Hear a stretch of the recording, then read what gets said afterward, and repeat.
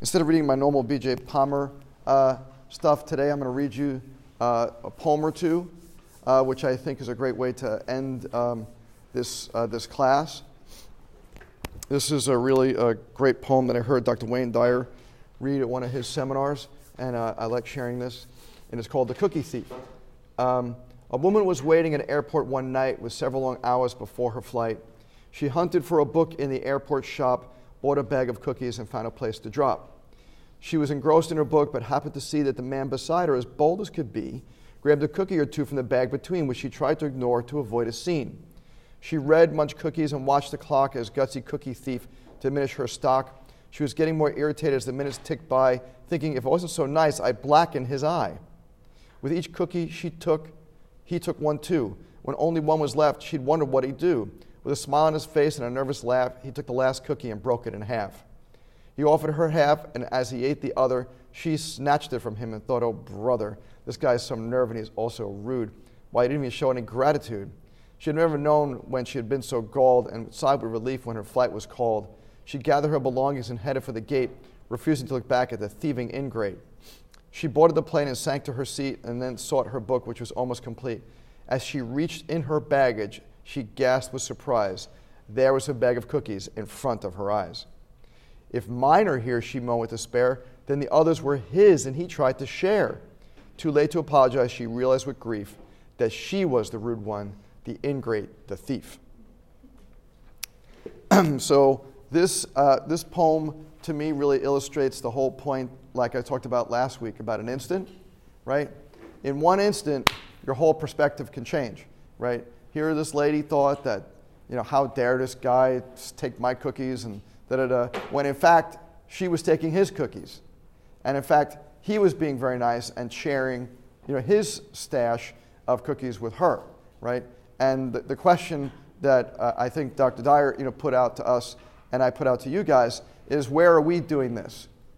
Where are we being cookie thieves? Where are people, in our lives, trying to do something nice and we're not being grateful for that? Where are people trying to do things and we're cutting them off, right? Where are people trying to share with us and we're not allowing them to share with us because we're taking and we're so busy stuck in our own stuff, right, that we're forgetting that there are other people, that we have to deal with.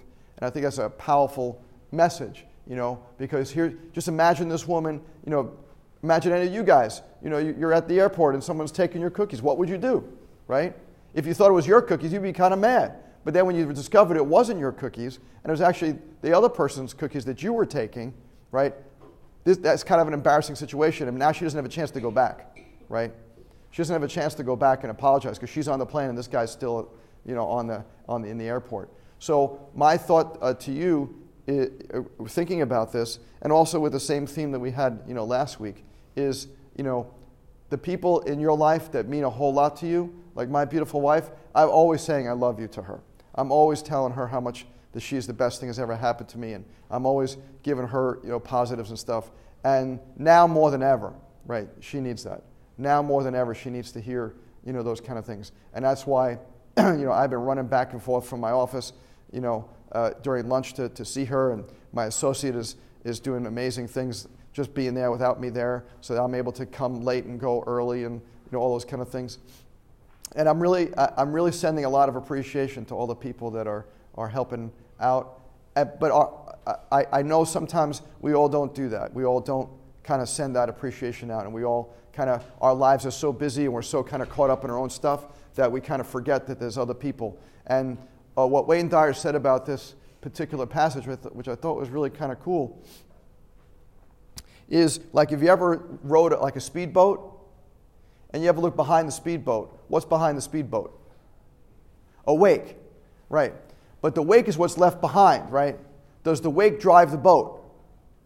No, right? The wake is just what's left behind. And he said, what are you leaving behind? Right? What are you leaving behind in your path? Did you ever think about that? You ever think about the wake that you're leaving behind? Is it a wake of positivity? Is it a wake of love? Are people leaving your presence saying, wow, I really felt good about being with that person. That person made me feel really good, right? Or are you leaving awake like I see on Facebook, some rants that people are having on Facebook about this and that and the other thing, and all these exclamation points and all these curses and all these capitalized letters and stuff. And like, why are we wasting our time on this kind of stuff? Right?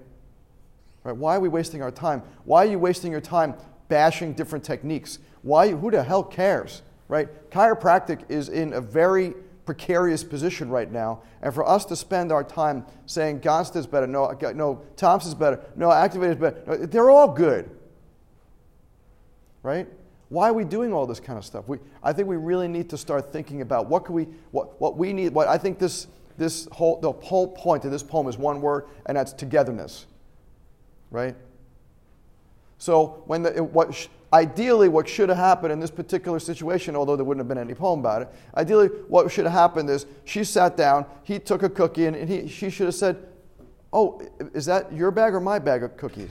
Right? The conversation, that communication has to happen. And I think that's one of the biggest issues that I see, not just in interpersonal communication, but within chiropractic. There are schools who are pitting each other against other chiropractic schools. For what? Ultimately, we're all doing the same thing, which is what? We're all trying to adjust the patient, right? So for one school to say, well, life university, and then we should, who cares? Like, grow up. Grow up. Chiropractic is what I call an adolescent stage, right? We're like a bunch of teenagers with crazy hormones going on, right? And we're bickering and bickering and bickering and bickering when the wagons are circling around us, right? And we're bickering and bickering and saying, well, what should we do? It's your fault. No, it's your fault. Your fault. But meanwhile, when the wagons circle around us, eventually we're going to be cornered and we can't get out. We'll be totally surrounded, right? Is that what we want? Right? Is that what we want? Or can we grow up in chiropractic? Or can we grow up in politics? We could grow up in anything and stop this ridiculous bickering and realize that all of us are in for one thing only, and that's to love each other and try to make humanity the best place it can. Regardless of whether you're this chiropractic school, that chiropractic school, or you're this political thought or that political thought, we're all in the same thing together, right? And that brings me to the next poem,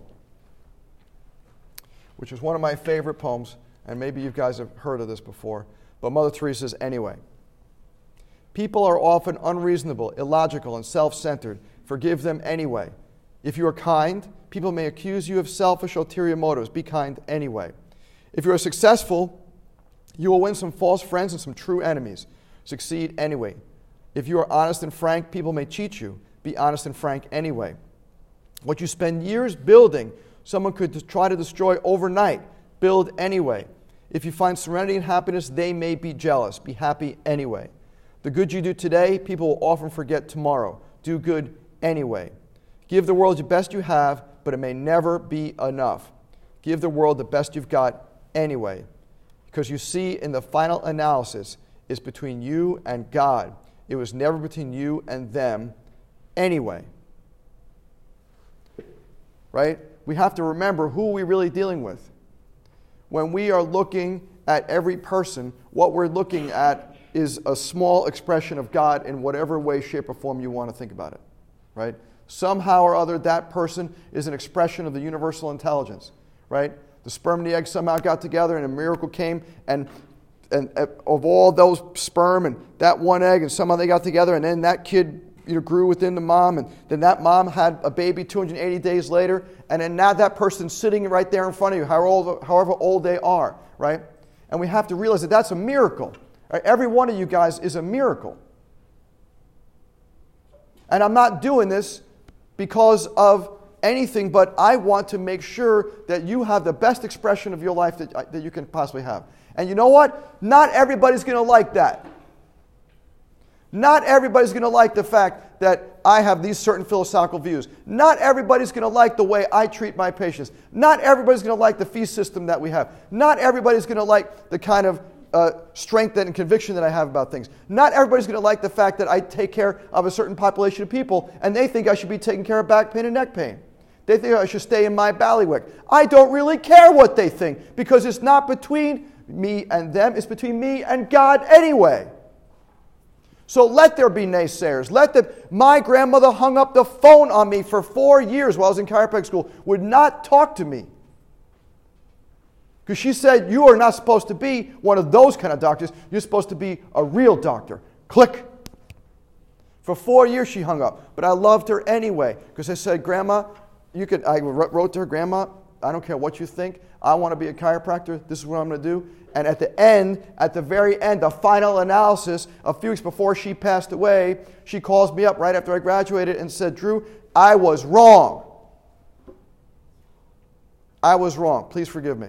I said, of course, Grandma, I'll forgive you. And she passed away a few weeks later. That was the last conversation I had. Right? Wasn't it worth it for me to pick up the phone and say, I love you, Grandma, and I forgive you? And to say, you know what, Grandma? You were so mean to me. Well, I'm going to be mean to you.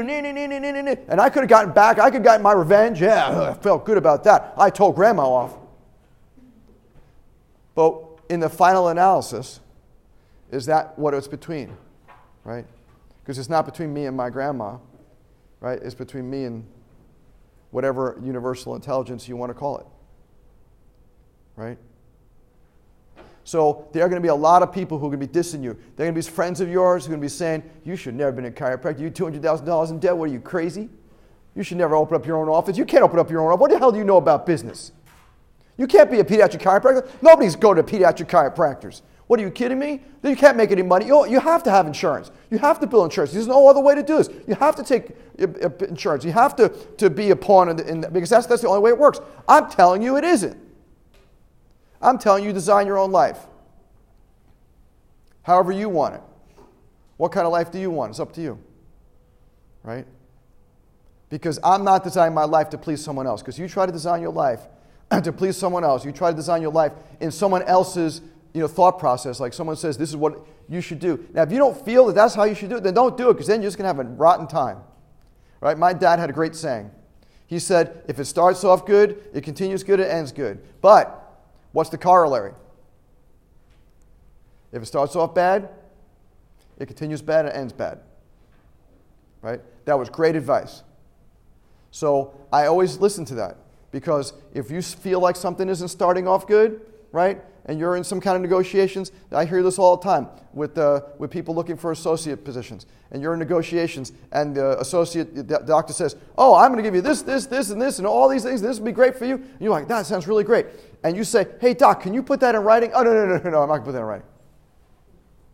It's just this handshake. We do handshakes here. You know what? If it ain't in writing, what's the deal? Didn't happen. Didn't happen. So I get people emailing me and calling me all the time. Dr. Rubin, I should have listened to you. Right? I went on a handshake, and then all of a sudden I'm in a month or two with this associate position, and he's saying, oh, I didn't say that. I didn't say that. That's not what I said. That's not what I meant. No. Because it didn't start off good, right? Good is 100% honest, transparent, open. Right? So here is the deal. Spell it out. That's the way, because in the final analysis, right, I'm always thinking about that. In the final analysis, what's going to happen? In the final analysis, right? If you guys, one of the most important things you need to also consider is what's going to happen at the end of a relationship, right, in terms of a business relationship. You need to have a way out that is an easy way out, that everybody can, a mutual way to agree upon that, because you don't want to have any hard feelings at the end, right? So you need to come up with these kind of things. Because once again, when we think about this kind of stuff, it's between you and your maker anyway. But let's have the best possible trip we can. And the way we know we're having a good trip is because of how we feel. Right? We're going to get some sort of emotional feeling during that particular episode. So if you're in some sort of situation and you don't feel good about that, your body's talking to you. You got to listen. Right? It's absolutely imperative to listen. Because in the final analysis, that's what it's between.